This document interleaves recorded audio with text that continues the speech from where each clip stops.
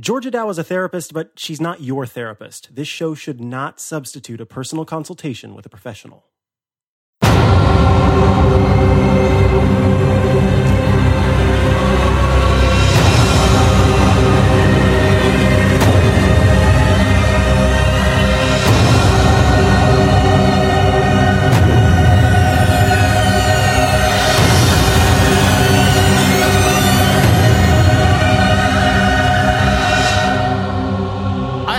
Tweeting at me all week, asking me why my voice sounded different. Do you know anything about that at all?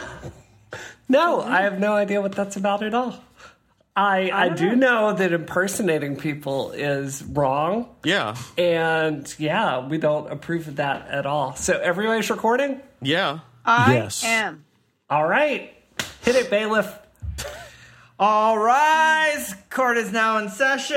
Honorable Judge Georgia Dow presiding. Everyone may take their seats, please. We have the prosecutor. Are you there? Yes, I'm right here, Judge Dow. Okay, and is the defendant in the court? Yes. He's that person right there. Steve Lubitz is in court today. How are you doing, Steve? No, I was doing good until about 30 seconds ago. Objection, Your Honor. My client will not answer questions before court is in session. Is that the defense speaking?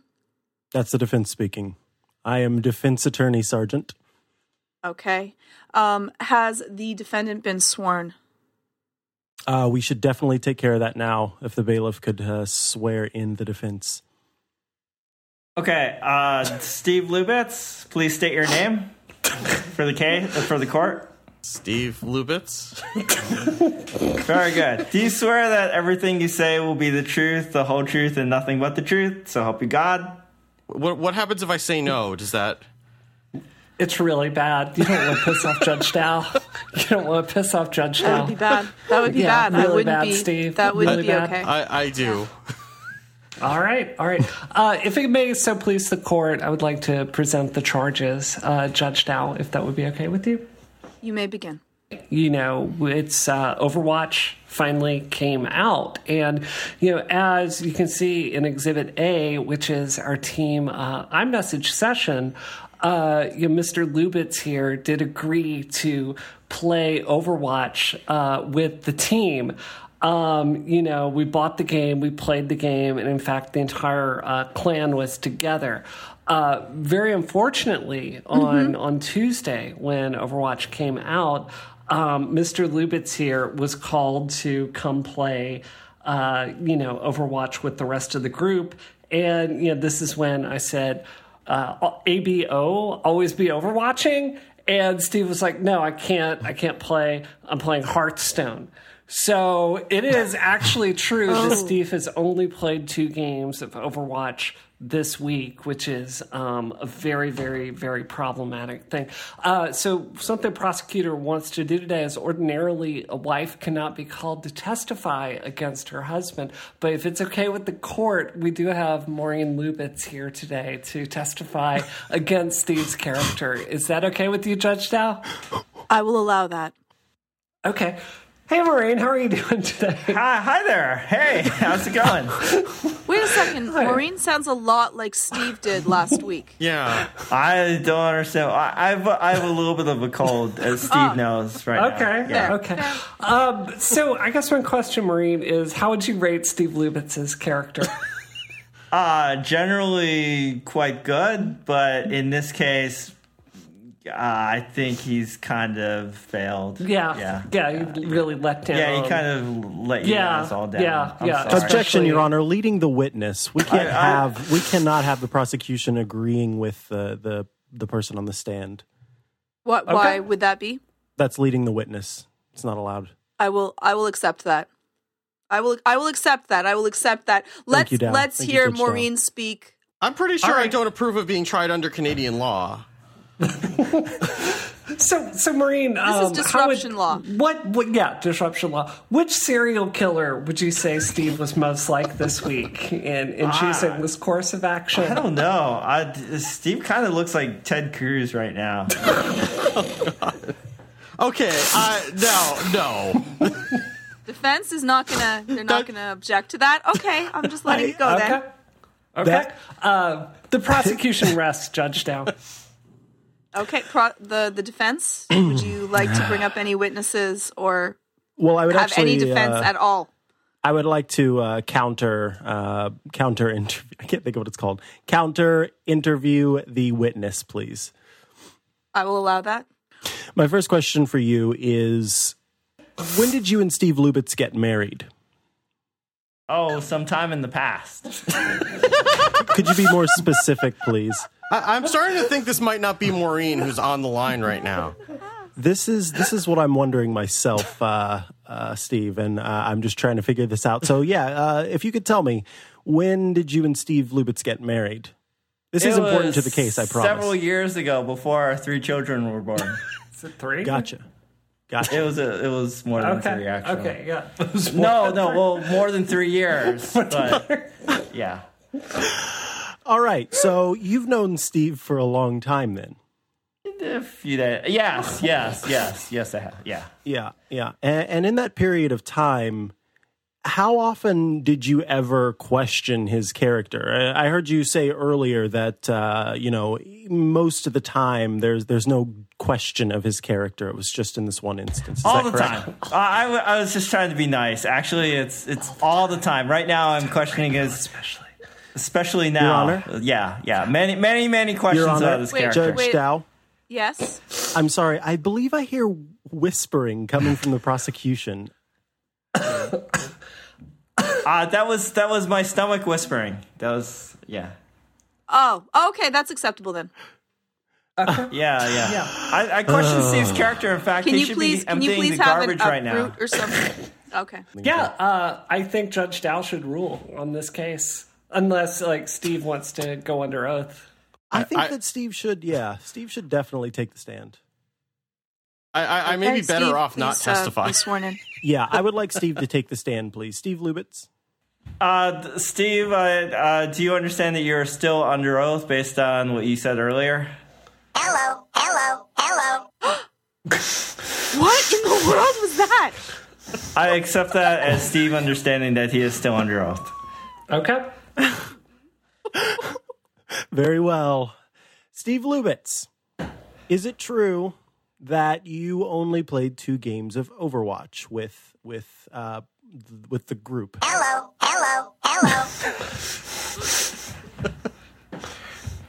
Okay, that is so scary. Contempt of court. Your Honor, he is not choosing to answer the question. We would like to ask for the death penalty.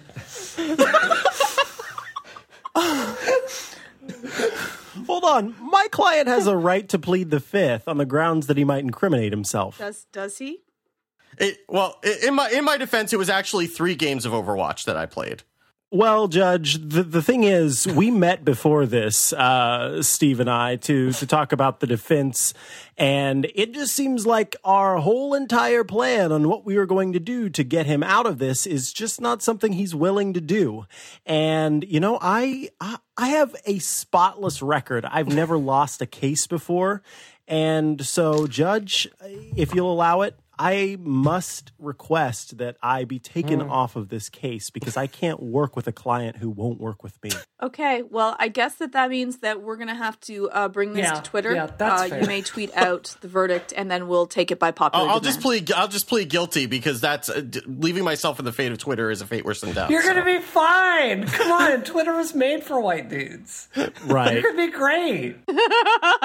Everyone is nice and wonderful on Twitter. Nobody's ever sent me pictures of devil dogs on Twitter. I tell you what, the last time we sent something to Twitter, would be willing to settle for Steve Lubitz doing 300 hours of community service, playing as Mercy, and reviving the team in Overwatch. So we would be willing to plea bargain this down in lieu of the death penalty. Given that that's the only character that I can accurately hit with, that's probably an acceptable bargain. All right. So, Judge Dow, is that settlement okay with you?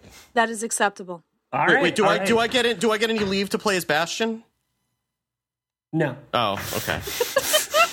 Okay, this court is adjourned. All right. Court is now in recess. Recess! All right. Very disappointed in you, Steve. You should always be playing Overwatch. Well, I have twin masters, so you have twin masters. You mean besides the show? See, this is the thing though, is that everyone's playing Overwatch so that the servers on Hearthstone are like super empty with noobs who I can crush under my heel. So I have to take advantage of the situation, while I can. I don't know. You're like scary Steve right now. You're not even salty. I didn't know you had this side of you. I got some pepper in my salt. Is what it is. So, Micah, are you going to play Overwatch with us? Are you going to do it? Yeah. What?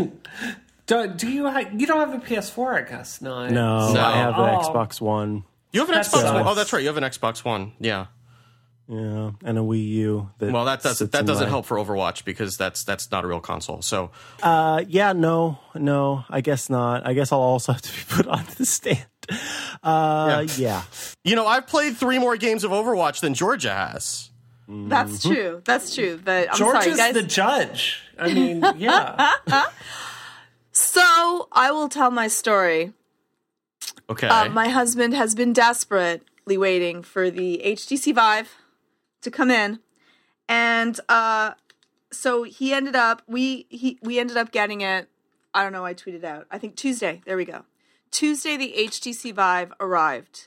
I have never seen my husband so excited. Aww. It was better than Christmas for him, better than Hanukkah, better than the Tooth Fairy coming to his house. It was like magic. He screamed and jumped around like he was 4. It was fabulous.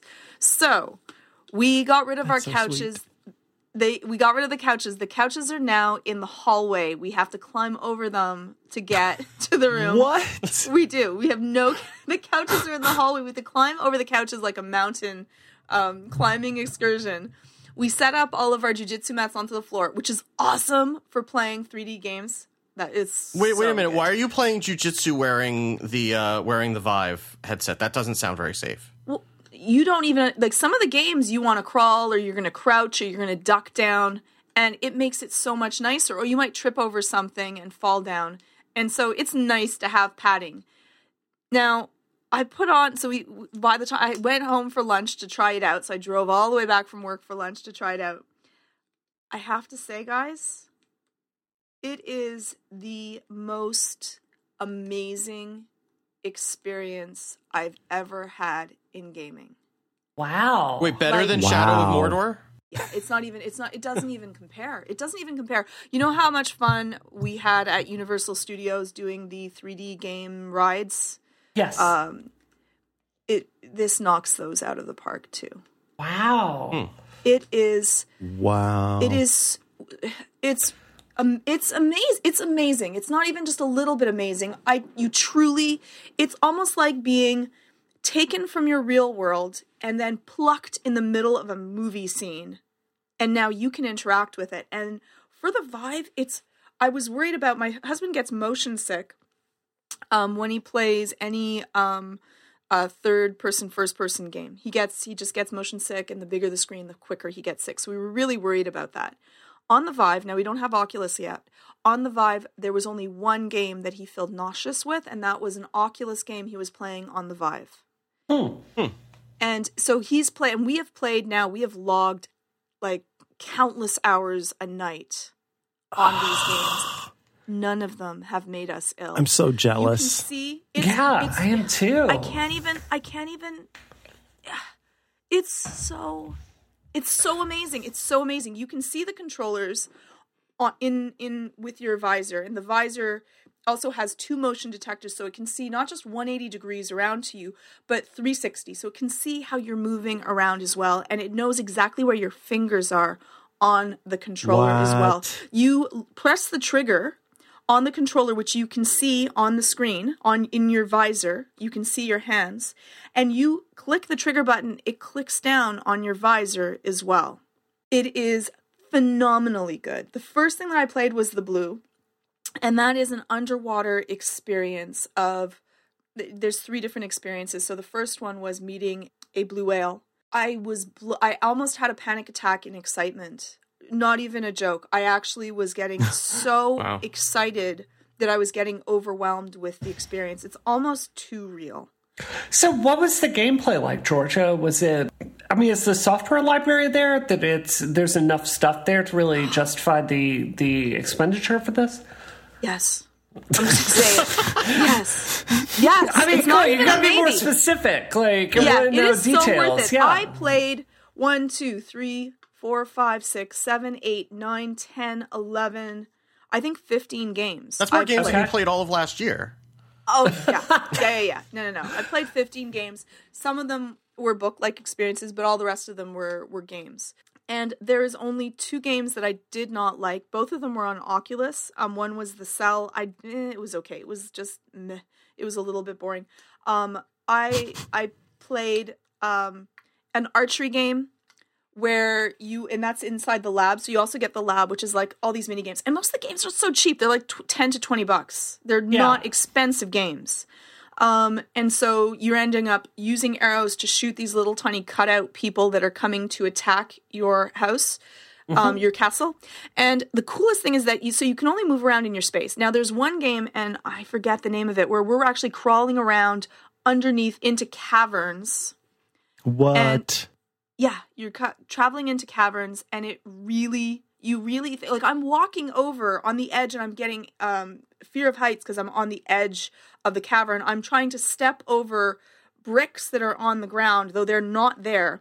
Like, you have to see that your brain, we really believe in vision. Vision takes up most of our brain power, is vision. We say that like 60 to 90% of the brain is being fired when you're using vision. That's like full 2 to 3 billion firings per second that happen when you're using vision. That's how important vision is to us. You fully believe that you are there. Like, you really, it is hard. It's still, like, it's not perfect. And there's some games I get a little bit of like a little cut, like a little, I can see it doesn't move completely smoothly.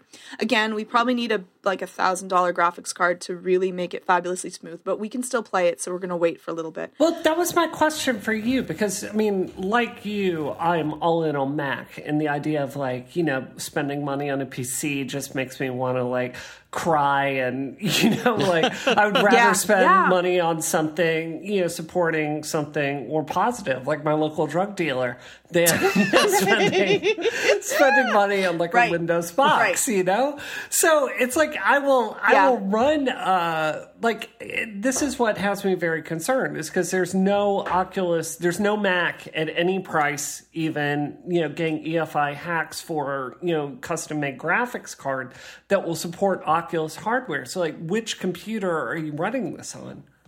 I'm running it on a Windows base machine. We do, and I does Renee know about that? Micah, can you tell Renee about this? Renee knows. Renee sneak in and like steal this from Georgia and mail it to me where it will be safe? I mean, we purchased a computer just for this. Like, we actually bought, and my husband can tell. I don't know what actually the specs are, but I think it's a quad core, and it really flies. But we spent like a good, $800 just to make sure that we could upgrade what we already had that we used for gaming so that we could play this. It was worth every penny. Like, in the end, we spent probably, $13 to $100 to play this. And I have to say, like, I thought, like, when he said I want to do this in the I'm like, we're already getting Oculus. Like, meh. Yeah. No, it was 100% worth it. 100. I have never, ever had such an amazing. Remember how I always talk about wanting my holodeck? This is my bloody holodeck. This is so good, and this is first gen, and it is blow you away. Have such excitement. I played Brookhaven Experiment, where you have these zombies coming at you, and the coolest thing is that you stay in this little zone. There's many different games that use space really well, that they teleport you into a space, and then you have your little square that you can see. And the cool thing with the Vive is that when you get close to your edge, I did once smash my controller into the wall. Oh my god! Yeah. But when you get to the edge, it actually tells you by showing up a grid in your visor so that you know you're at a wall. So, Georgia, what you're saying is you're very disappointed with this experience, and you would not recommend to the listeners that they do this. Exactly. Okay. No one's really. I can't go back to regular games. There's no way. I'm sorry. It's amazing. Thinking about looking around a corner, and I'm actually moving. I'm actually moving and tilting my body to look around a corner. When I want to block, I'm playing a Space Pirate Trainer, and so it's almost like Galaga, but you're in there, and I have a shield that I actually throw up to block the incoming fire, and then I try to shoot around the shield to hit all of the little, flying saucers that are trying to attack me, and I'm looking up. And I'm shooting to the left, and then I'm shooting to the right, and then I'm ducking underneath one. And I don't do the rolls because that would probably break the visor. But I'm like ducking down. I'm crawling on the ground. This is so amazing. The one with the zombies that are coming at you to attack you, I was physically shaking as I had my laser sight on these zombies that were endlessly coming towards me. It was like I could hear my breathing. I'm like, and I'm just trying to shoot and not die as they come at me. The controllers, they fit really good into your hand. They have a little squeeze on the side for picking up things. There's a trigger finger. There's not too many buttons that you get confused with it. It's so amazing. There's dungeon crawlers where you run around the place and gather up resources and try to fight things. There's stories. There's drawing in 3D. This is, you're shooting knives and you're really shooting at it. You're playing tennis and you're actually moving around and playing tennis. It is well worth the money. Bree, go get it. Okay, you sold me. Georgia Dow, I'm going to do it. I'm going to follow my dreams. I'm not going to let my dreams be dreams. I'm going to do it. I'm going to go max out my credit card. I'm going to spend all that sweet disruption money that I get. I'm just going to drive over to HTC headquarters. And I'm just going to throw in the giant sack. I'm going to throw them the big cash money wad that I got from here. My brother's coming over at 9 o'clock in the morning. He works like a full-time job. Anyways, he's coming at 9 o'clock in the morning to try this. You're in space. You're really in space. Like the sounds, the feeling. All right. When you touch something, the controller vibrates. When you shoot, you can feel the feedback coming back towards you. Yeah, it is better than it is all that. You sound like my friend. I'm not going to give you her name, but like when she was telling me what it was like when she tried cocaine for the first time, that's exactly what she's like. Oh, and Bree, it just makes your brain buzz, and it's like you don't feel any of those problems. Like that's what you sound like, George. Do we know that George has actually gotten a Vive, or did somebody just give her some cocaine and tell her that that this pair of glasses is a Vive? Like, it might be acid. Right. It could be acid. This is it's so amazing. It's so worth it. It's worth all of your money. I get that it's amazing. I get it. So are you keeping your Oculus pre-order, or because it's not going to have the controllers, it's not going to have the room sensing. Like, is there any point to keeping that? I mean, compared to the Vive at this point? We'll probably keep the Oculus as well. But the Oculus games are not as good as the Vive games. And again, there's probably some Oculus. I've only played a few of them, and then after I was like, okay, I'm just gonna, because they use the Xbox or PlayStation controllers instead, and that's not the same experience at all. Like it's not even close to the same feeling to it, and I think that ruins that feeling of being, immersed in a game. You are in the game. You are fighting those robots. Like when you're using the normal controller, you just feel like a soul floating through space. Yeah. Like it makes you feel very disconnected. So awesome. Yeah. Well, we're going to check that out. I want to see some videos on iMore of Georgia Dow looking like a fool. Really quick question, Georgia. Yeah. What do you think of it? You know what the interesting thing is that I was thinking about how amazing this would be. Like we talked about how good this is going to be to help people deal with fears and phobias and fears of heights and flying. And this will work. This will really help it. It'll shell shock you. I think that when it gets really realistic, I think that it'll shell shock people, because I felt the first after I first used it, I forget which game I was playing. I think I was playing Budget Cuts, and you're fighting robots, and I felt like racked after that for a little while. And so you're saying I'm going to strap this to my head, and you're going to put giant feet in front of me, and I'm just going to, you're going to be like, rub the feet. It's going to be like Karate Kid, and just people are going to be kicking you with bare feet. If I want to get this, and I want a Sailor Moon game to come out for it, and I never want to leave like Sailor Moon universe again. I will never come back. I will never, ever come back. So I will be fighting mega creeps. Yeah. Like, people will deliver packages to my house, and I'll be like, in the name of the moon, pow! like, that's what I want to do. Like, I want to live in any other universe except for this one. If Donald Trump becomes president, I'm just gonna like get the vibe. I'm just gonna put it on, and I'm just gonna be in like Barack Obama land forever. It's gonna be awesome. It is true. I think that people will get when this gets better. I think that there'll be a whole bunch of issues that come up with that, but we can talk about those on another time. Oh, come on, Georgia. There are no issues that came out. They said the same stuff about the internet and MMOs, and those were completely harmless to society. Right. Right. Come on, Nothing Georgia. bad has ever happened with that. We don't need your fear and anti-VR talk here.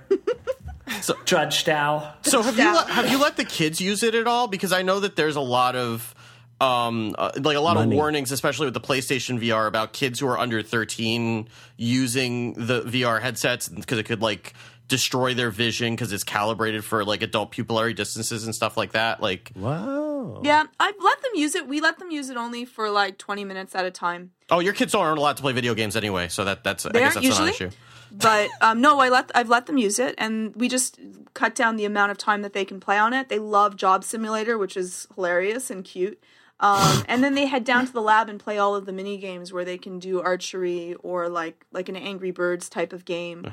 Or also take a look at the human body and then use a cut scope where you can look through what a skull would look like in a cross section, and you can bring it all the way through the skull. That's not going to have any problems with your serial killer tendencies, fortunately. So, yeah, no worries there.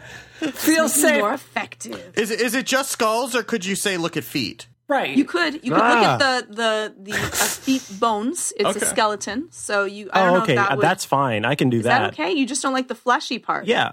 It's the squishy. It's the flesh and the sweat and the Foot Simulator 2017 coming to Micah's and house. Toenails. It's going to be great. Ugh. Oh yeah. Okay, we'll have to ask them to get that ready then. So, Georgia, something I really do feel strongly about, and part of what makes it hard, like on podcasts for me, is often I've worked with some of the experimental stuff, but I can't talk about it because I'm under NDA with it.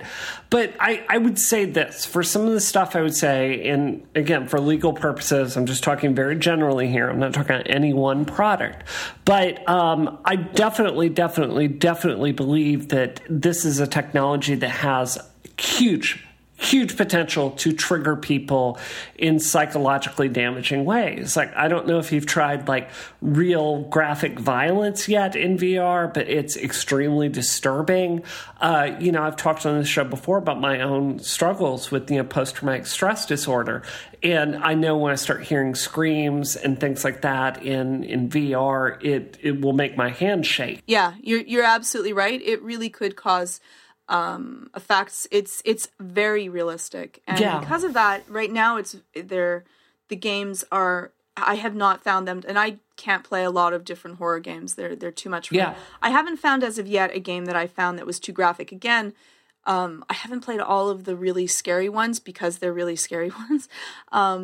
But yeah, it could cause also trauma. Just as I think that it could heal trauma, I think that it could also cause you to feel traumatized because our brains really feel that whatever we see is true.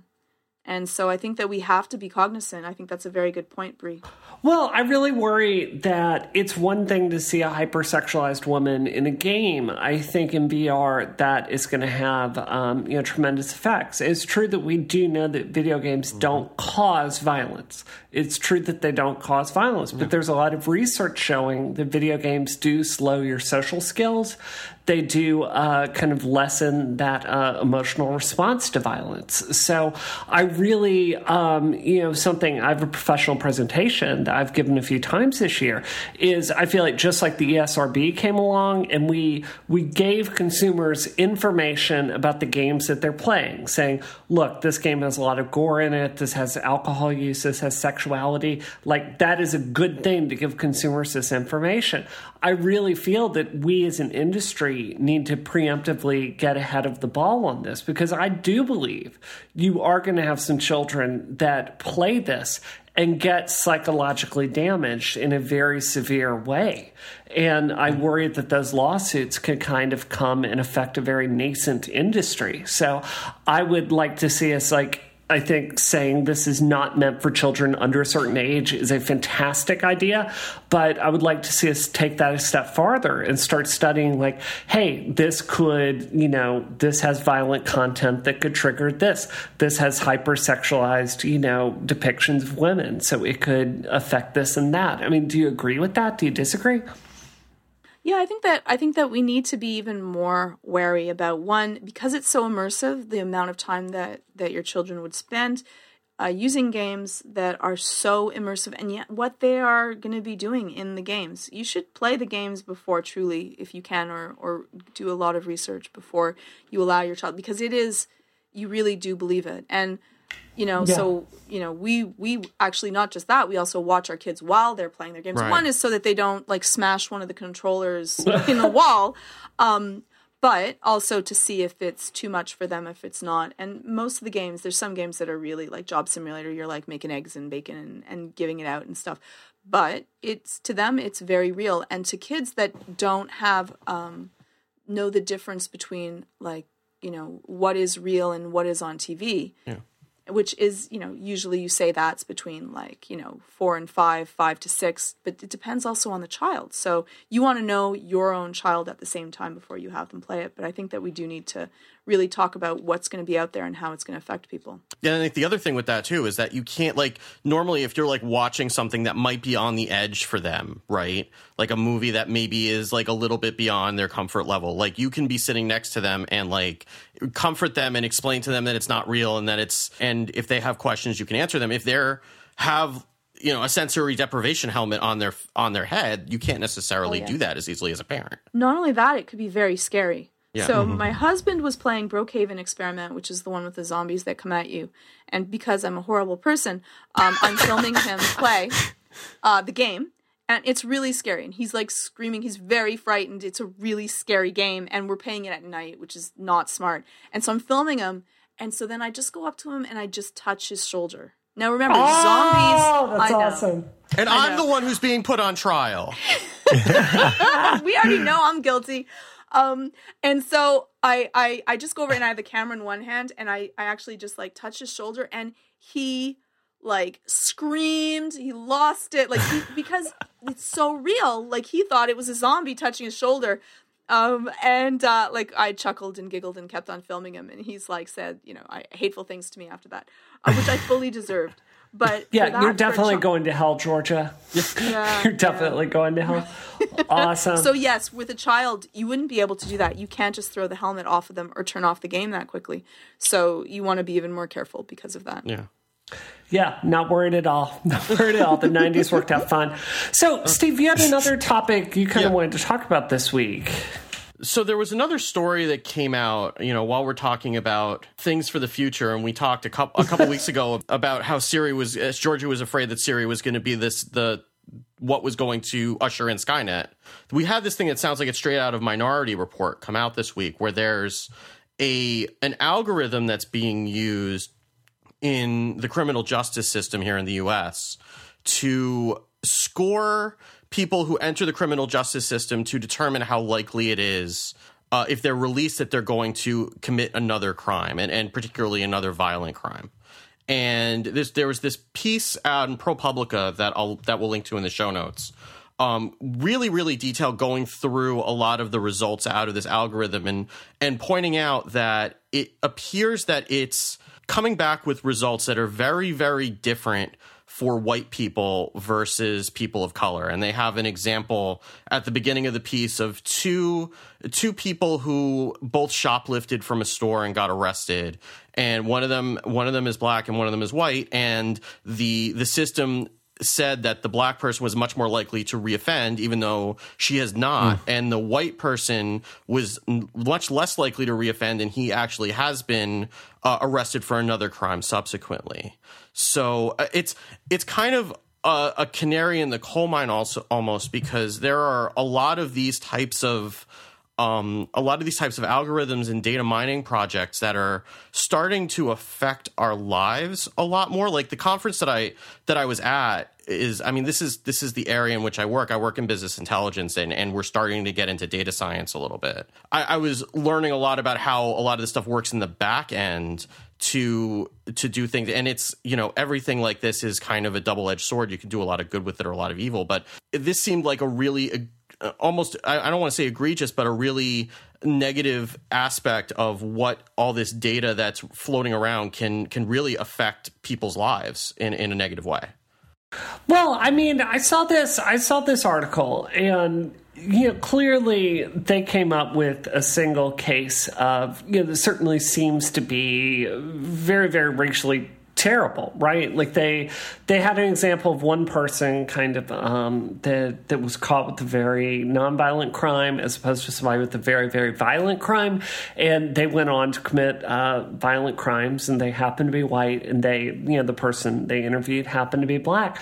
I do have to say that it seems with any large data set, I kind of didn't like that anecdotal opening because you could pick any single, instance in there that shows the conclusion you want to have and, have that tell the story you wanted to tell. What I personally didn't see in that ProPublica piece was a really good statistical data-driven analysis showing why the outcomes were bad. I would say this, though, that I think in any kind of system like this, terrible results tend to, lead to terrible results there. So if you have a system like the U.S. justice system that's very, very racist against black people, obviously that past trend there is going to affect future cases going forward. So I think it's very, very troublesome. I mean, it's almost Minority Report like.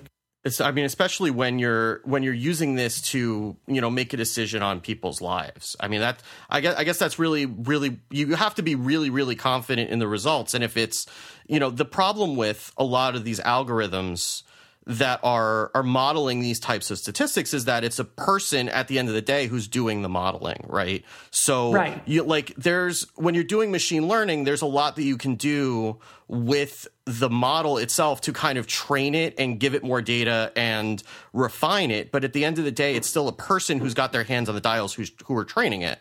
And when you're using it for, one of the examples that I saw at this conference was a lot of trying to prevent mechanical failures, right? Like if you have some sort of piece of heavy machinery that costs a couple of $1 million and it breaks, that's a very expensive problem, especially if it breaks spectacularly. But there are sensors all over all these things that will send out a lot of data to a system that you can analyze. You can kind of see patterns in the sensor data and send somebody out there when you see a pattern of abnormal sensor readings to fix it or shut it down before it breaks and it ends up losing a lot of productivity. That's a really great use of this type of thing. But if you fix something, if you fix a piece of machinery before it breaks and it wasn't actually going to break, that's not really a big deal. You still have a working piece of machinery and maybe you sent somebody out when you didn't have to, but that's a small problem. When you keep somebody in jail because the algorithm or the model says that they're going to reoffend when that's not necessarily the case, or it doesn't take into account things that the model doesn't account for because of what the person who's writing the model has in their mind of what should be contributing to it. That's where things can really, really go awry. What do you think, Micah? This whole thing is just super frustrating to me, simply because, it's all based on the fact that Yeah, if you've got, imperfect humans doing imperfect things in setting up these data models and whatnot, and kind of putting their own personal thoughts and beliefs into it, then you're going to run into issues like this one where it, I don't know, objectively or subjectively, I guess, doesn't make any sense. But if we just kind of let these things run in the background and let them do their thing, then these bad things can happen, or these misunderstandings can happen. And that's the biggest thing for me is what happens when we start to rely more on these statistical models for all the different things that we do and decisions that get made. And, whether that be in something like, government help for people, or that be in, again, here with crime and things like that. It's scary to me, honestly, especially given what we know and what we see about the still rampant prejudice of all varieties that exists in the U.S. and elsewhere. So I don't know. I guess I would say this, though, Micah. And, I hate the phrase devil's advocate, because I think when we're talking racial issues, we have so many devils already advocating. But I would say this, as someone that's covered a lot of court cases in the South, and I've very clearly seen the extreme racial prejudice against black people there, not just from, officers, which, are a hell of a lot more likely to go, police, black people in town smoking marijuana versus, people at the frat house doing it.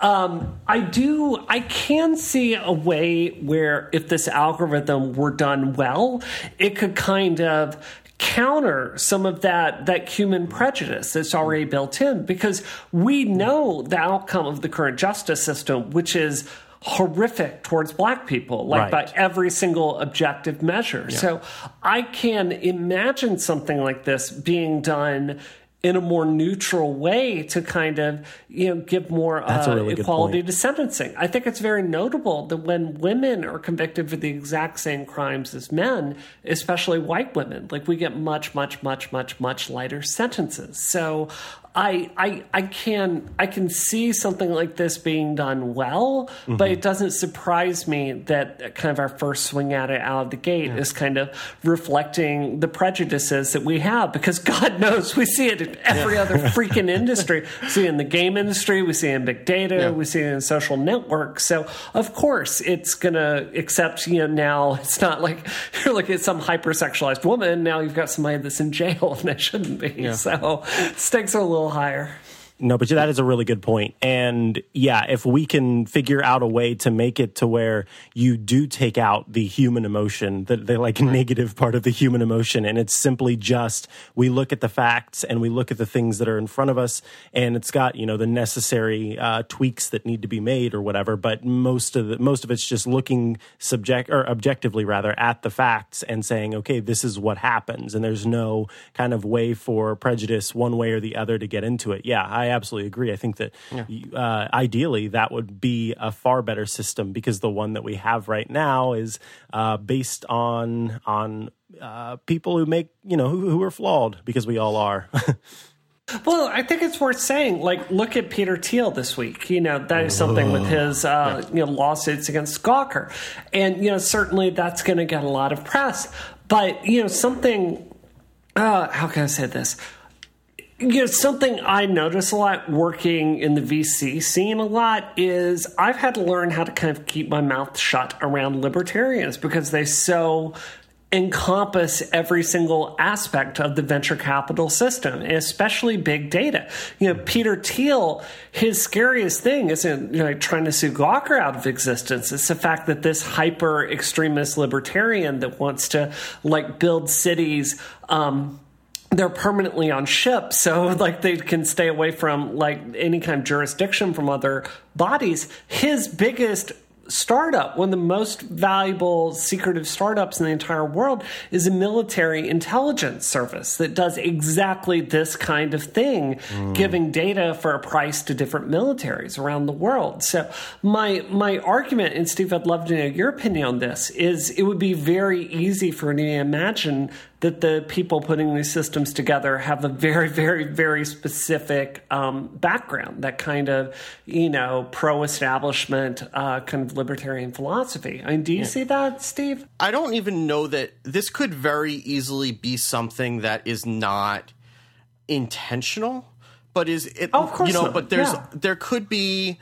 like sins of omission that are put in from we've seen all the time, right? Like where there are experiences that people who are not of our background have that we don't know about if we're not from that background, right?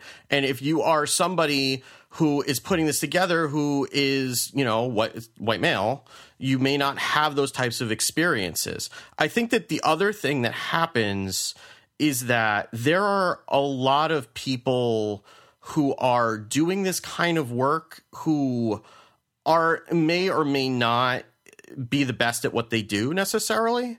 Like there's the thing that's going on in like the big data and like the business intelligence world is that there's a lot of demand for people with the title of data scientist, which is basically this amalgamation of someone with domain knowledge plus statistics background plus programming, right? Which is not a very common skill set to have. It's like the full stack developer of business intelligence, right? So you have a lot of people who are, and I'll be upfront, I'm kind of doing that too. Like I'm in the process of teaching myself statistics to be able to do that kind of work too. Because there's more need than there are jobs, and the people who have that title are extremely expensive to hire. So there's a lot of people who are kind of, doing this stuff and figuring it out as they go along. So, when you're doing that, when you're not like a PhD in statistics, but you're someone who's, figuring this out and maybe running it past some people, you may not do the same kinds of of rigorous modeling that somebody who really does have that background may end up doing. And then that leads to like an imperfect model being used in production. And the last thing that I'll say on this is that the problem with a lot of this stuff is that this is all seen as a competitive advantage, these types of data models. So a lot of this data, a lot of the work that goes into these models is not shared. The companies that are doing this type of risk analysis are private companies that are being contracted out from the justice system. So nobody really knows for sure what's going into that model or can even really reverse engineer it to figure out what's missing or what's good. And something that's being used in the public space like this really ought to be open sourced so that somebody who is, a statistician or someone who can, read that type of programming can go in and see what's going on and point things out for sure, rather than ProPublica kind of having to reverse engineer it based on the results and the scores that are coming out of it. Psychologists we're really bad at programming computers to be able to learn human psychology. We're exceptionally bad at that. We're quite far away. Like, lucky for me, it's one of the jobs that would be very difficult to automate through a computer, because though as a group, like as statistics, you can train the pattern to know what someone is going to do most of the time, but you're going to miss a certain percentage of the time always. That's what statistics do, is you judge the mean. So maybe more often, a group of people could be judged on a certain set of values most of the time. I think that the onus is on making sure we protect the innocent over us punishing the guilty. And I think that there's a real problem with that. How many innocent people going to jail or going to jail for a longer period of time that would not be beneficial to them are we sacrificing in order to have this quick and fast and automated? And when you ask some of the questions that they were using in order to get their metadata would be like, was one of your parents ever sent to jail or prison? Now, they said that the questions were not defined by race, but because of already the bias in race, that would bias the defendant's answer because of that. How many of your friends or acquaintances are taking drugs illegally? That then biases people that live in poor areas or areas that are driven by, difficulties and hardship. The same thing for how many fights did you get into school, or a hungry person has the right to steal. These are all questions that are going to bias you. If you live in a upper class city, you might say no to that because you don't know any hungry people. You might not have any empathy to that. You may not have any understanding to that. And so I think that even the fact of now, I think that Bree, you made a good point of having, at least it would be non-biased, and if we could make an algorithm that would not define by race or culture, that would be better. I think that training our judges and training just people about biases, I don't like the lack of humanity that would go into just having an algorithm that would then define where you went to that. I think that our problem is that, like, the entire justice system is broken, and that's in the States. It's also in Canada. Like, really, we're sending people to jail that are nonviolent criminals, that are criminals that have done something like, maybe stolen. I'm not saying that stealing is good, but is sending them to jail, jail is not a deterrent. We already know that. It's not something that is debated really anymore, except maybe from some hardline people that truly believe that it is a deterrent. But it's statistically, we know that is not the case. Often people go to prison and they leave better criminals. It does not rehabilitate and it does not help. There are cases, of course, where that is not true. But statistically speaking, that's not the way that it goes. And I think that, it's such a horrible thing to take people away from their lives where they can get better. I think that sending people to rehab, or a lot of people also that are dealing with mental illness, are sent to jail instead of sent to get help and better treatment, or they can't afford that, or they're not on the right proper medication, or the medical field has let them down. And I think that there's a huge problem with that, and it makes me so very sad to see people taken from their children, and then their children also have to pay this price when what they really needed was help. And so I think that we need to think about the difference between violent criminals, which, yes, if you cannot live in society without hurting people, and that is beyond a reasonable doubt, I can understand you being pulled from society to protect society and protect yourself from hurting others, which is, I believe, the onus on a culture. But I think that we, for crimes where we could help people, they're nonviolent crimes, or something that it's because someone is in need. I think that we need as humanity to be able to still remember to be humane. And I think that maybe our empathy is not at that level, and there's definitely bias. But unfortunately, because people are making these algorithms and they have their own unconscious biases as they write these questions without having a full degree in cultural anthropology, and even then you have your own biases, it becomes a flawed system then determining people's fates. Yeah. I think that's well said. Yeah. Judge Dow endorses stealing. You heard it here on Isometric. I think after that heavy topic, I have a good law joke for you. What do lawyers wear to court, Georgia Dow? What do lawyers wear to court? Lawsuits. I'm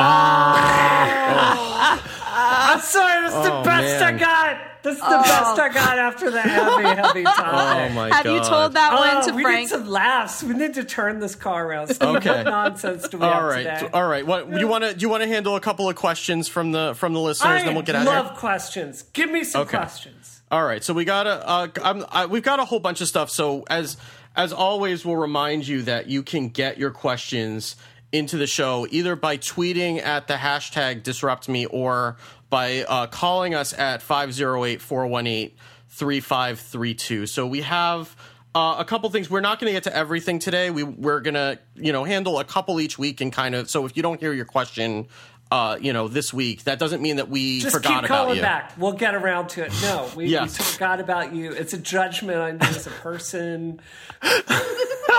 If you only played more Overwatch, we would answer your question. Right. Also, it's worth saying, Judge Dow will adjudicate any court, like any problem in your marriage. Send it to Judge Dow. She will give you the answer. Georgia, who's right, me or Frank? With all, who just am I overall. Overall? Yeah. We all know the answer. Okay. Right. Okay. See, she's fair. And she's accurate. That's we all know the answer. That's wisdom. Okay, so here let's play it. Let's play voicemail. Here we go. Hey there, Team Disruption. This is Morgan from Australia. No crazy koalas this week, but just a video game question for Bree. What are your final feelings on Quiet in Metal Gear Solid 5? This is assuming you've finished the game fully. And do you feel that the story finally gives her the agency that she deserves, or is it not enough when you're balancing it to the overt sexualization of her? to me. Well, actually, I really feel like the story justified the outfit and the hypersexuality of the character. No! No, it was so bad. It was so dumb. It was so terrible. Like, oh my God. So her whole thing at the end, like, you don't know this if you didn't play the game, but even if you managed to suffer through this whole awesome game with this woman that's just naked for no reason, like, hey, I'm out in Afghanistan blowing up tanks. There's a naked woman beside me just covered in gold. I don't know why. What? Let's Why roll in gold? with it. Why not? Because, like, you paid all the money that you earned to, like, everyone else gets, like, oh, snakes can get hyper awesome battle armor or better guns. And it's like, for Quiet, it's like, okay, you start with bronze naked paint all over her body, and then you upgrade it to silver and gold. Paint. And that's her armor is gold So paint horrible. all over her body. So then you get to the final mission, and you're just out there, like, 50 tanks are coming at you and you're out in Afghanistan. You're like killing all this stuff. And then Quiet just bloop, just goes away. Just like goes away. And the entire Metal Gear base is just like, hey, I paid 100,000 points for her to be naked in gold paint. Bring her back. And they had people literally hacking the game to just put her back because her exit from the story was so stupid and nonsensical. So no, I don't feel like it justified it. I think she is the equivalent of she is... Like, there's so many terrible things that have been done to women over the history of video games. She would be in the top 3, right? I'm just so upset about it. I don't feel strongly at all. But other than that, Mrs. Lincoln, how was the play? Right? It's so I bad. think that I don't like that Bree's exceptionally ambivalent on this. Can I ask a happier topic, or maybe not? I don't know if I'm walking Let's do something. it. But I mean, as far as since we're talking about character designs, and I know you've had issues with Blizzards in the past, how do you feel about the ones in Overwatch? Love them. I love them. I've criticized. So, like, there's a video out there of me just critiquing Tracer's butt, and it's an entire video of my tweets on the subject. And it's like, okay, great. Thanks for turning this into a YouTube video, which, by the way, I didn't get paid for it. And it sure got a lot of views for using my material. You don't even see the sexualization in it. It is zero of a problem for me. I mean, you can sit there and stare at Widowmaker, and yeah, her boobs are out and she's hypersexualized, but she's an amazing character design.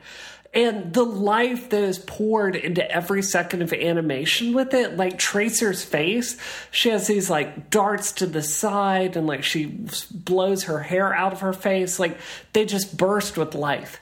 So I would say this game is a 10 out of 10 for portraying women as people. And Nice. I Women love are it. people. I hear that, Georgia. I'm not convinced about you. but for most of us, yeah. Well, what do you think, Steve? I like them a lot.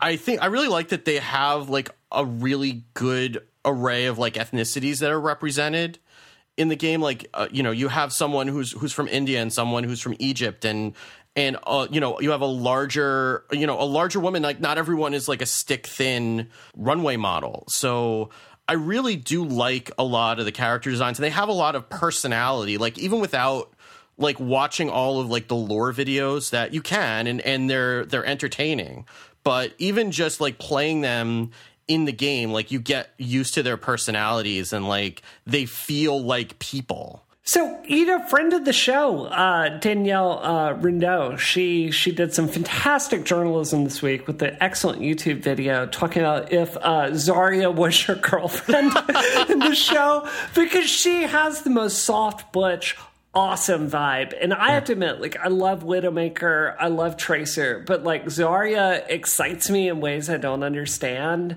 And I love that she's instantly a gay icon, even though her like sexuality isn't really discussed in the game. Yeah. So I love her. I mean, I love that they even give like Bastion, who's just a robot who turns into like a chain gun, like a personality.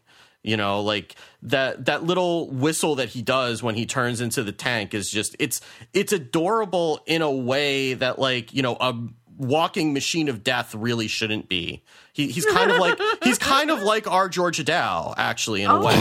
Yeah. I'll take that as a compliment. Thank you. Yeah. All right. We should move on. Hi there, Disrupticons. This is Henry, and I'm calling in with a question on something you all have in common. From what we, the loyal listeners, have heard, you've all found amazing, loving partners that appreciate your weirdnesses or at least tolerate your socks. I, on the other hand, seem to be in a funk when it comes to love and have deleted my online dating accounts after, well, let's just call it burning out on it all. But the risk of getting into corny territory, how did you all meet your significant others? And do you have any advice for dating in this age of disruption? Ooh, very nice. That is a good question. That was very nicely done. I love that question. Yeah. That is fantastic. So I met Dr. Wu. So I was dating 3 different boys at the time, and I didn't like any of them. I found all 3 of them to be unacceptable boyfriends. So I was like, I go to a science fiction convention, and I go, yeah, okay, they've got this artist dude over here. Well, I'm going to go in there, and like maybe he'll be a decent boyfriend. So I went there, and there was Frank. And I look at him, and he was wearing his spiky shoes. I go, hey, did you steal those shoes from Neil Armstrong? And it was like, what? And then he couldn't run his projector because he's very terrible at technology. So I go, I'll fix that. Steve knows that. And we got engaged 3 weeks later. Oh my gosh. But this is the best part. Like, Frank gave me his phone number, and then I didn't call him back because I had a date that afternoon. And with one of the 3 or with someone else? I did. And then I broke up with Gregory because I was talking to him. He didn't have a job. I was like, no, Frank Wu is much better than you. And this isn't going to work out. So I broke up with him. And then Frank was very pissed off at me because I didn't call him back. And then the next day I put on a gorgeous dress and I went and found him at this convention. And I married that mofo. Awesome. That is, it's not a Brianna story. That is a Brianna story to the max. All right. What about you, Georgia? So I met Anthony doing martial arts. He was in my martial art class, and we did martial arts together, and we were best friends. And we were best friends for a really long time, and then we started dating, and the rest was history. And I'll give some advice for you to find someone. Probably the best way to find someone would not be online dating or going to a bar. People are already expecting it, and their backs up or against the wall, and you're never really going to find out who someone is, and it becomes very superficial. So if you look like Brad Pitt, you end up winning out. If you end up having great personality, you lose, and that should not be the way that it goes. People should judge people because looks fade and personality is forever. So you should pick someone because they have a great personality, you match with them, and you actually enjoy their company. And so what you should do is, as the best dating strategy, is to join a club or a group somewhere where you'll get to know people. It's a social event. And then to flip the odds in your favor, you should join something where you are the sex that is the minority in the group, so you have a greater pool of people to choose from. Love that. Interesting. Love that. Works well. I joined martial arts. That's how I found my husband, and I was the only girl. Yeah, like if you're a dude and you're like at a Hillary Clinton rally, that's probably going to be in your favor, I would imagine. That would probably be a good strategy. Or a Tori Amos concert or something like that, Or a dance practice, something, So what if you're a gal who's into gals or a dude who's into dudes? Do you find a place with lots of dudes or a few dudes or gals? It would be great if you went to a community service that dealt with people that were like, if you were lesbian, it would be great if you went to something that was a community organized lesbian organization so that you're with other people and you can just meet other people that are dealing with that, and they may have other friends. And so that would be a really great way to deal with it, because it is a little bit more difficult to be able to know whether someone else is interested, or guys or girls. Unfortunately, it can be something where you kind of get lost in the mix. mix.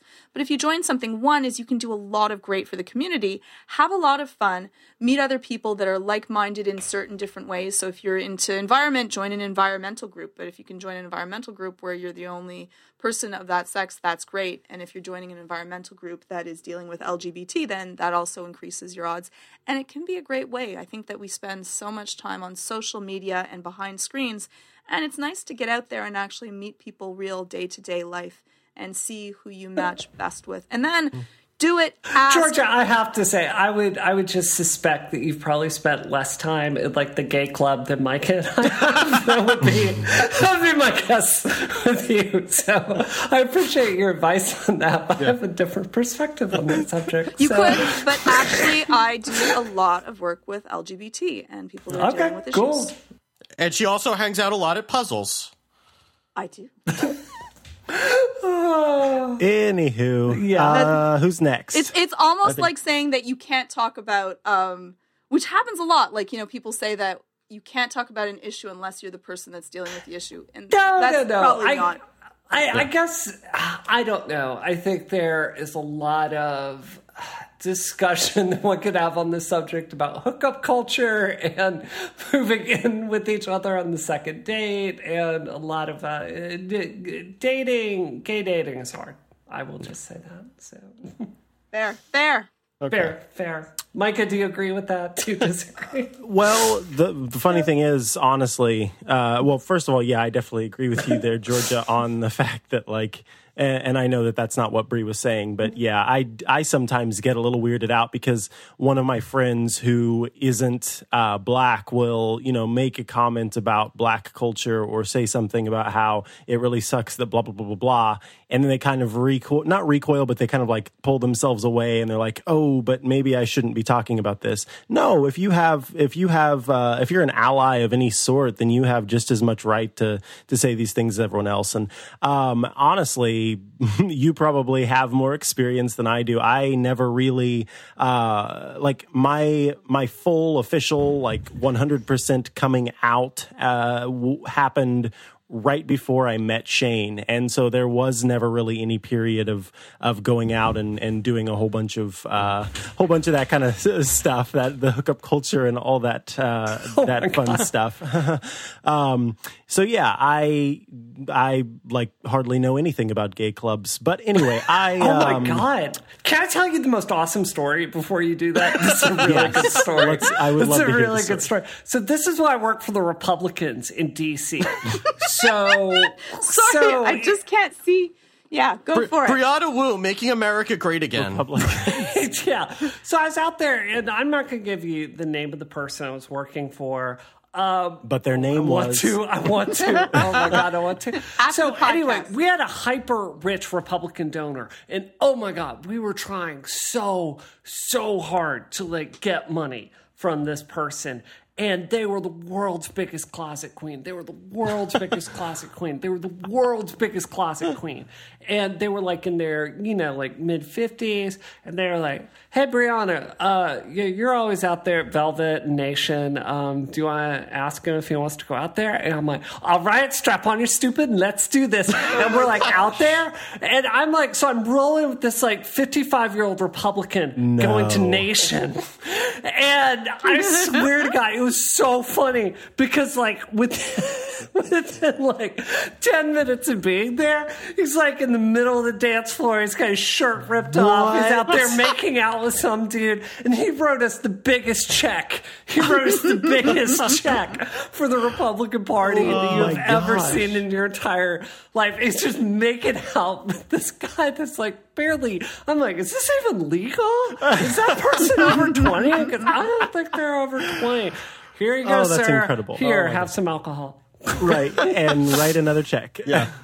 I swear, it was, just so you know what the gay club scene was like in DC in the 2000s, there were people at this club, and you would go into the bathroom, and there was so much drug use that like they had to take the stall doors off because people would go in there to do X or any kind of illegal drug you can imagine. So, yeah, sounds You've fun. never done that, No. Micah. You've got to live. See what you missed out on, Micah? Aren't you upset? Right. now? Seriously. I'm so sad I missed out on all of that. Maybe the part where I get someone drunk enough that they bankroll my campaign. That's something I need to do. Yeah. But the rest of it, I can wait Live out without? on. But anyway, I could live without those.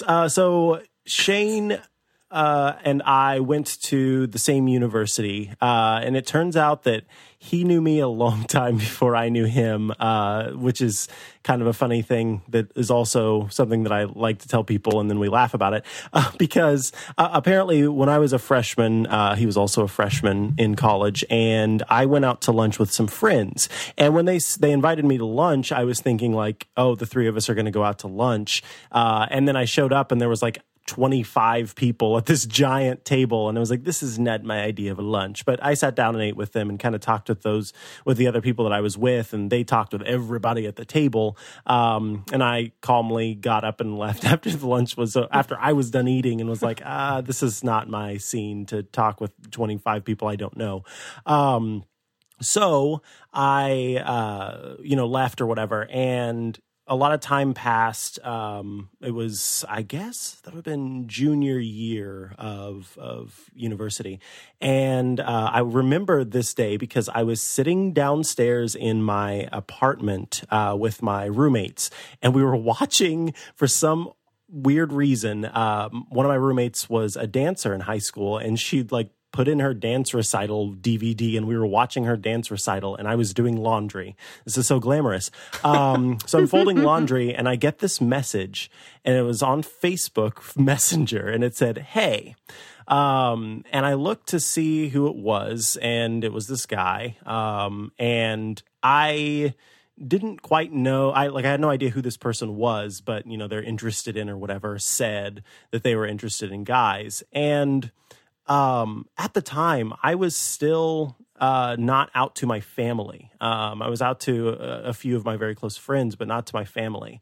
And so, like, being confronted with this was a big thing for me, where it was like, am I going to respond to this person and kind of like within myself acknowledge that, yes, Micah, you are bisexual and you can be attracted to a guy? Like, that was all a very, like, the walls were coming down or whatever, where if you do it, then this is you committing to it. And if you don't, then you don't. Because I had dated a guy for, I want to say, like, a year and a half, 2 years before that, but he lived in the United Kingdom. And so not having him like locally was there was a way to kind of separate that. And so this was like the first time where it was like, this is the real deal thing. Anyway, I chose to respond, and we started talking and everything like that. And some time elapsed that night, and he's like, oh, my phone's about to die, so if you want to keep talking, then here's my number, which of course his phone was not about to die. Right? So Yeah. I texted him, and we talked for a while, and we finally met up in person and went out to dinner. And it was super, super late at night because that was the only time that he could hang out because he worked all day. And we went to IHOP, of all places, and because it was 24/7, and I like IHOP. Well, it turns out that Shane's least favorite restaurant in the world is IHOP. Like the first time we met. I don't know how I feel about this relationship if he's not a fan of IHOP. Yeah, I don't think I think Shane needs to find someone with better taste in restaurants. And Steve disagrees. He thinks that Shane should like IHOP. But yeah, I do. I mean, they have cupcake pancakes. What else do you need in your life? It was close to where I lived, and it was open 24/7. Anyway, so yeah, we met there. So, Micah, just so you know, the whole time you're telling this story, I realize it has nothing to do with what's actually going on. But in my head right now, I'm hearing like Carl Cox, "Give Me Your Love," like like that is the song that's going on in my head as you're telling this story. It's what was playing in my heart at the time. No, so anyway, that's the story. That's how we met each other. That's lovely. Steve, do you have any stories like? No, can you top that? No, well, they're not going to involve coming out, no. But no, well, so Maureen and I also met in college, and I was running the humor magazine in the college at the time, and one of the things that I had to do was the layout of the magazine, which I basically got suckered into, and nobody else wanted to do. And Maureen she joined the magazine like when she was a freshman when I was a sophomore, so she joined the staff of the magazine like the first week of college or whatever. And I was like completely oblivious that she started showing up regularly to all the layout sessions when nobody else would. Not because she had any interest in layout, but because she just wanted to hang out with me. And it came out to one point where I didn't hear the door knocking, and she and her friend were in the process of trying to jimmy the dorm room lock open with a credit card when I opened the door. And saw them standing there with their with like an ID card trying to unlock the lock. Like, what are you doing? But so that's like what you say to us. Yeah. But so eventually we ended up going out on our first date like after Thanksgiving of that year, and we disagree on what our official first date was, but I guess our unofficial first date was me going to buy a skirt because I had an art project that I needed fabric for, but she just likes to say that I was buying a skirt, so she went with me for that. But yeah, and then we were attached ever since, and then we got married right after college. So yeah, so I guess just do something really boring and don't be oblivious until they beat you over the head with the fact that they're interested in you. That's my advice to you. Oh yeah, I forgot about the advice thing. For me, I think it would be, if I have two friends actually who did do online dating, and they are both getting married this year and next year. They met their significant others online. So there is a weird stigma attached to online dating. And when Georgia was talking earlier about it, I know she wasn't saying that like you should never do that, but there are ways that it's easier. For some people it works, but for this guy that's writing in, it didn't. So the online dating thing didn't seem to work for him. Yeah, so. Which is okay. Like again, it's hard. It's harder. Yeah. For guys usually. It's harder. I love that idea that you had about meeting in person. I'm not as gorgeous as like Georgia Dow is. Oh, but stop there was this book in the 90s, like when I was a teenager, about dating advice for women, and one of them was like, be a creature unlike any other. I'm like, I got that game on lock, man. Let's do this.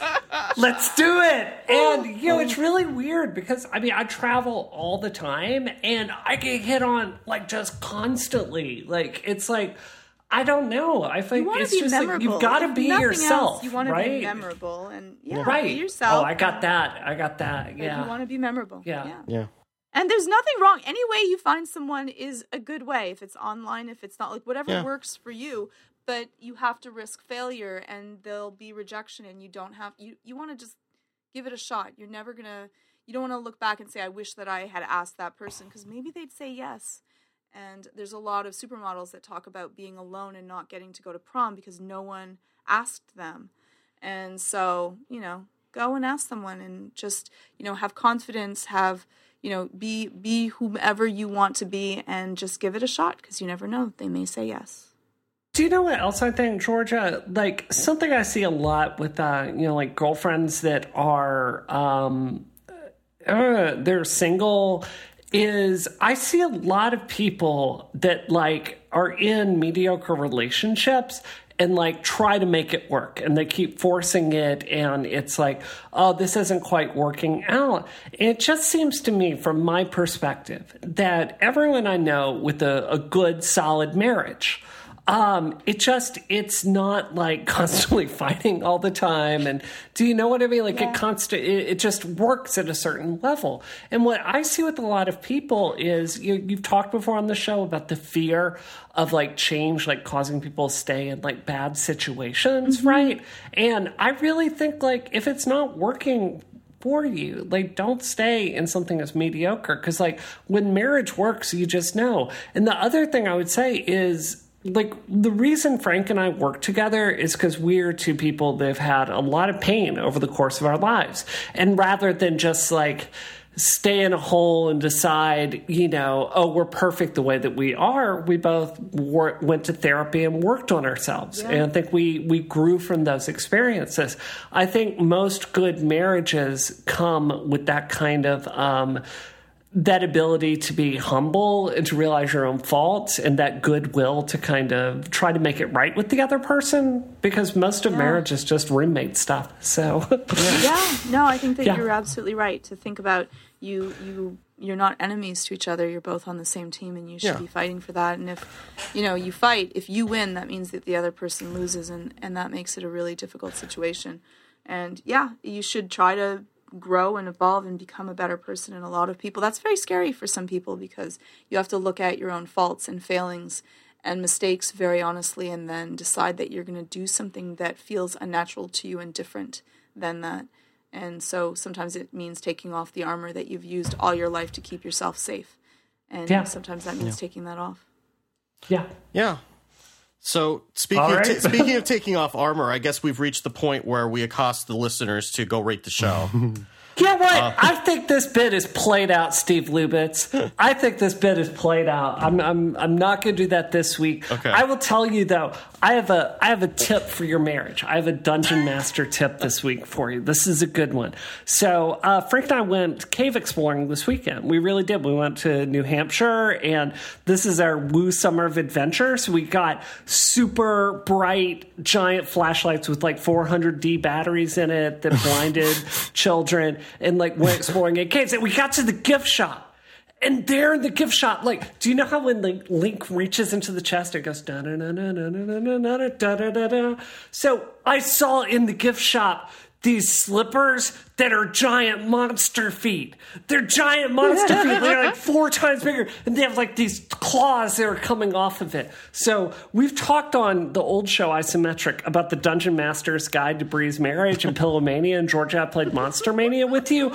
So now we have a new marriage game. It's whenever you're wearing the monster shoes, you can rip anything out of the other person's hand, and they can't get angry at you. So like Frank will be just on, like, he was on the couch the other day, and I just put on the monster shoes, and I go, "Rrr!" and I got his patent, and I just ripped it from his hands, and I ran into the back of the house. And I'm done with his laptop, his iPhone, and his pillow, and his glasses. Are you running in the monster slippers? Yeah. Oh yeah. Yeah. I Do will they sacrifice make that growly my body noise when you step? I never stop making that growly noise, Georgia. That's what it's like. That's to be not the married to slippers. Brianna Wu. That's Breezilla making those noises. No, it's great. So yeah, that is awesome. That is the best. Instead of berating you to like rate the show this week, I would say go buy some monster slippers and steal stuff from your significant other with full immunity. I can't wait. Oh my God. Can I just read one of these reviews though? Because I think it has I think it has some very important points that we should bring to light. Who could say no to Salty Steve? There was one entitled, Georgia Dow is a dangerous menace to society, but it's not your society. I'm glad that Georgia's secret power struggle against Brianna Wu evidently concluded in her favor. May they never find the body, even though we all know it's underneath Georgia's brother's haunted mansion, and Ghost Wu will be back next week to continue the doom fight. That said, I'm worried that Georgia's preparations for the apocalypse do not extend to the impending radicalism. Georgia, when the rodents rise up to reclaim their sewers, will you be able to escape unscathed? 0 out of 10 no GLaDOS references in the AI segment. That's fair. I think that's fair and balanced is what I think. Fair and balanced. That's so exactly fair and balanced. Right. On that note, you can find the link to iTunes where you can go and rate the show at our show notes, which are at relay.fm/disruption. You can also send your questions in by tweeting Disrupt Me, or you can call 508-418-3532. We are, as always, part of the amazing Relay FM network, where you can find us and Rocket and some other shows that aren't us and Rocket. And you can also follow us, all of us, on Twitter. The show's account is _DisruptionFM. I am at Wicked Good. And Bree, where can people find you? It's Cat Gal. And Georgia? At Georgia_Dow. And Micah? At Micah Sargent. So, show's over. We're done. Go. We're done. Go listen to something else. Bye. There's nothing else.